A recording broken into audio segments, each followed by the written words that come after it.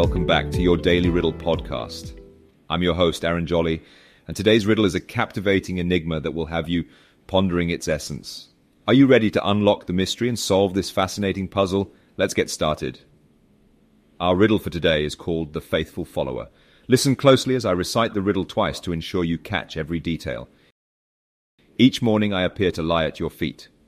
All day I will follow no matter how fast you run, yet I nearly perish in the midday sun. And once more. Each morning I appear to lie at your feet.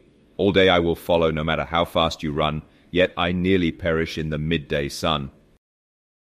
If you need some time to contemplate the riddle, feel free to pause the podcast and give it some thought. I'll reveal the answer shortly.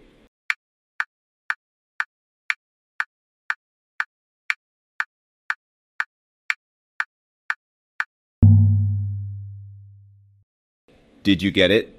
The answer to this captivating riddle is your shadow. The riddle describes something that appears at your feet each morning and follows you throughout the day. Your shadow fits this description perfectly. As the sun rises, your shadow is cast on the ground and it follows you wherever you go.